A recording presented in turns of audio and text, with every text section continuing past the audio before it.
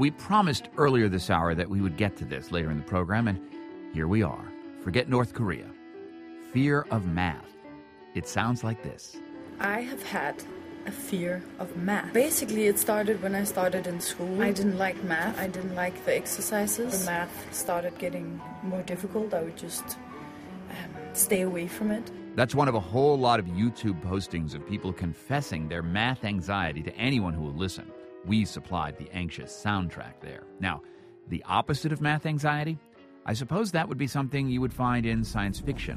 For the volume of a sphere. 4/3 pi times the radius cubed. 1.26. Any ellipse. Yes, on planet Vulcan, little pods of green-blooded geniuses just loving their math. But on planet Earth? I like it because the tic-tac-toe thing is right over there, and I really like it. You have to make the number 15, but only with 3 levers. There's a 5-year-old talking about math like it was some purple dinosaur you could hug. What do you think about the Math Museum? I really like it. 5.5-year-old Cooper Delabar, one of the many visitors to the National Museum of Mathematics, where we went to see an institution dedicated to turning math into a collective kumbaya experience. Mo Math, as this place is called, opened in New York City just 3 months ago, and nobody's developed a case of hives or acute seizure activity over the place yet. It's very nice, and it's really pretty. Don't bother the little math lovers here. Even the moms and other caretakers are having a good time. There's a faith that they will learn based on what they're passionate about and through play. The kid that I'm babysitting is obsessed with math, and he makes me come here every day. So he plays with shapes for a while, then he goes drawing, and then he'll go downstairs and with the magnets and make even more shapes. Come to think of it, it does sound a little bit like planet Vulcan, full of little Spocks around here. What is it? Pentagon. Yeah, and this? Triangle. Yeah, and this? Hexagon. Math anxiety? There's more anxiety about finding the bathroom than finding square roots here. I mean, math anxiety is, one of a host of symptoms that we had in mind when we wanted to create an institution like this.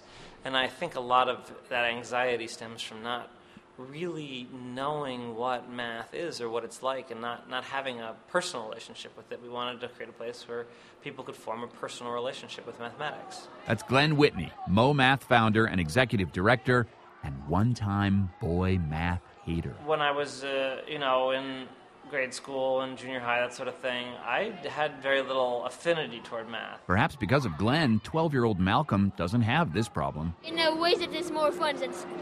You don't have the teacher talking to you. You don't have to be solving math problems sitting at a desk for hours on end.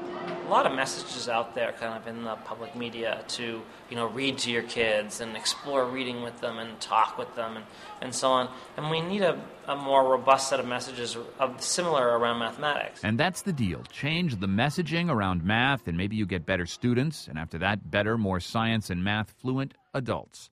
A discussion on that coming up. But give us your math anxiety stories, like this one from Miami. To put it in perspective, a few years ago, I was debating getting my master's degree in journalism until I learned that the GRE included a math section, much like the SAT. Suddenly, my bachelor's degree was good enough for me. Wow. On Facebook, listener Aman writes, I have failed every single math class I've ever taken. I'm humiliated by this fact, and it led to years of low self-esteem. But the only thing that kept me going is the fact that I am bright, intelligent, a woman who has chosen a career path that will never, ever involve math in it. Well, we think you folks can do better than that. We want to hear from you. Call us at 877-8MY-TAKE to share your math anxiety stories on The Takeaway.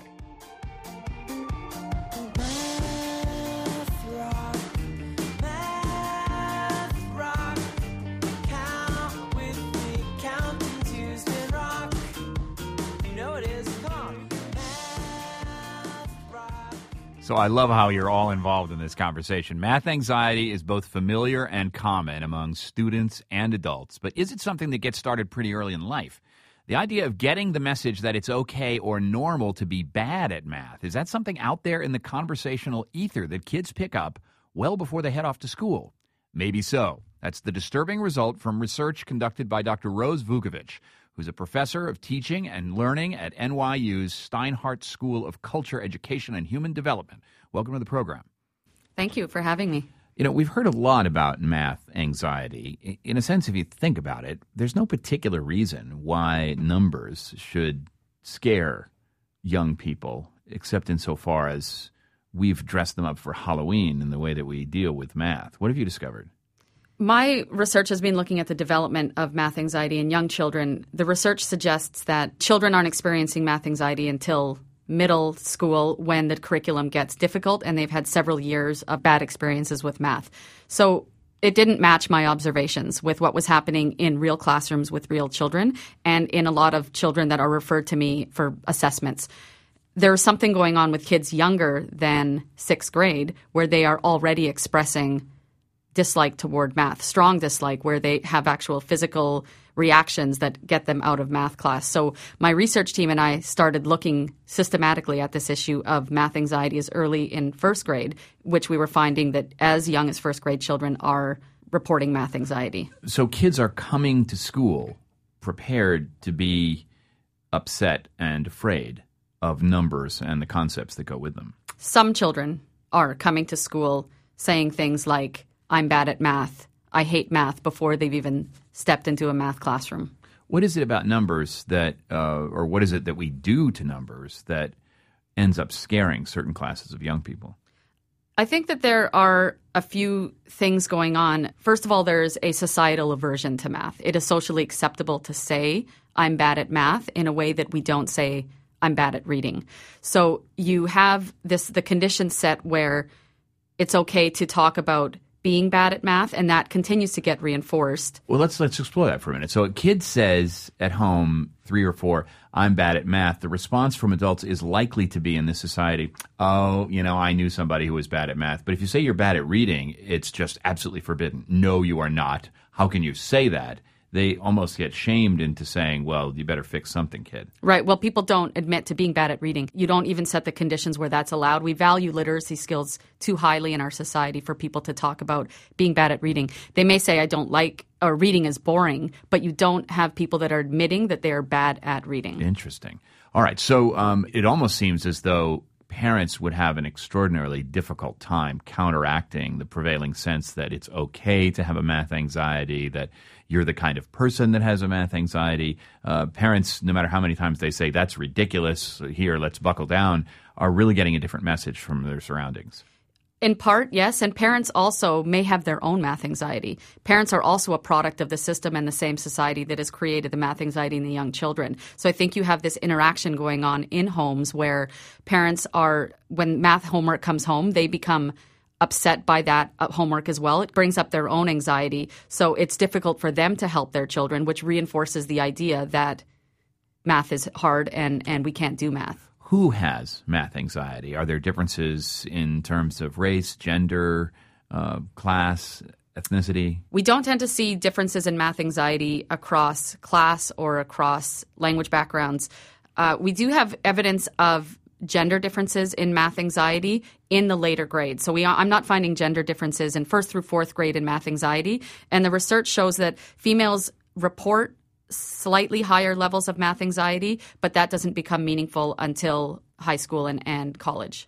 So the president says we need all of these engineers and math sophisticated students to get us through the 21st century. He says that as an adult speaking to young kids, and in grade after grade, the kids go, that's frightening to me. There's a countervailing headwind to what the STEM education movement is trying to achieve.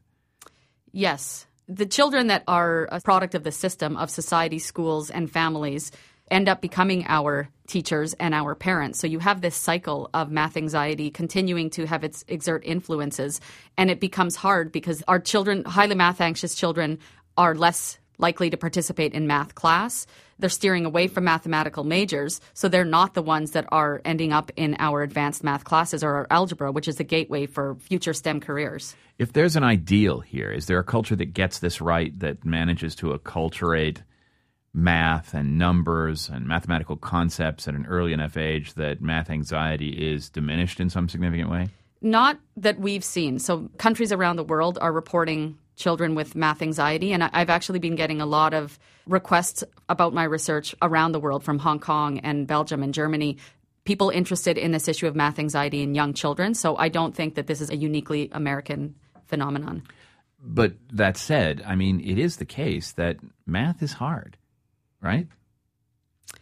No, I would disagree. Math is not hard. I think that one thing that is unique about math that isn't similar to reading is that we actually do have mathematical processes in the brain that come hardwired, which isn't true for reading. Somebody has to teach you to read. We have basic mathematical processing abilities that are not unique to humans. So there's something about math that is more natural than is reading. What happens is in schools and in families and in communities, that gets translated into being hard. But in general, we're actually hardwired to think mathematically. So what's the fix here? Is there any? I think that there are a few things that we can be doing differently. I think for me, most importantly, is doing a better job in teacher preparation programs and in real schools provide support for teachers that have math anxiety. I think we can help parents to build environments at home that support children's learning. And I think we just have to get rid of these messages broadly that we consider acceptable, like I'm bad at math. There was that controversy a few years ago about the T-shirts that were being sold for girls saying, my brother does my algebra homework, or I'm too pretty for algebra. That's not okay. Dr. Rose Vukovic, thanks so much. NYU Steinhardt Professor of Teaching and Learning. Thanks a lot. Thank you. At Radiolab, we love nothing more than nerding out about science, neuroscience, chemistry. But we do also like to get into other kinds of stories. Stories about policing or politics, country music, hockey, sex, of bugs. Regardless of whether we're looking at science or not science, we bring a rigorous curiosity to get you the answers. And hopefully make you see the world anew. Radiolab, adventures on the edge of what we think we know. Wherever you get your podcasts.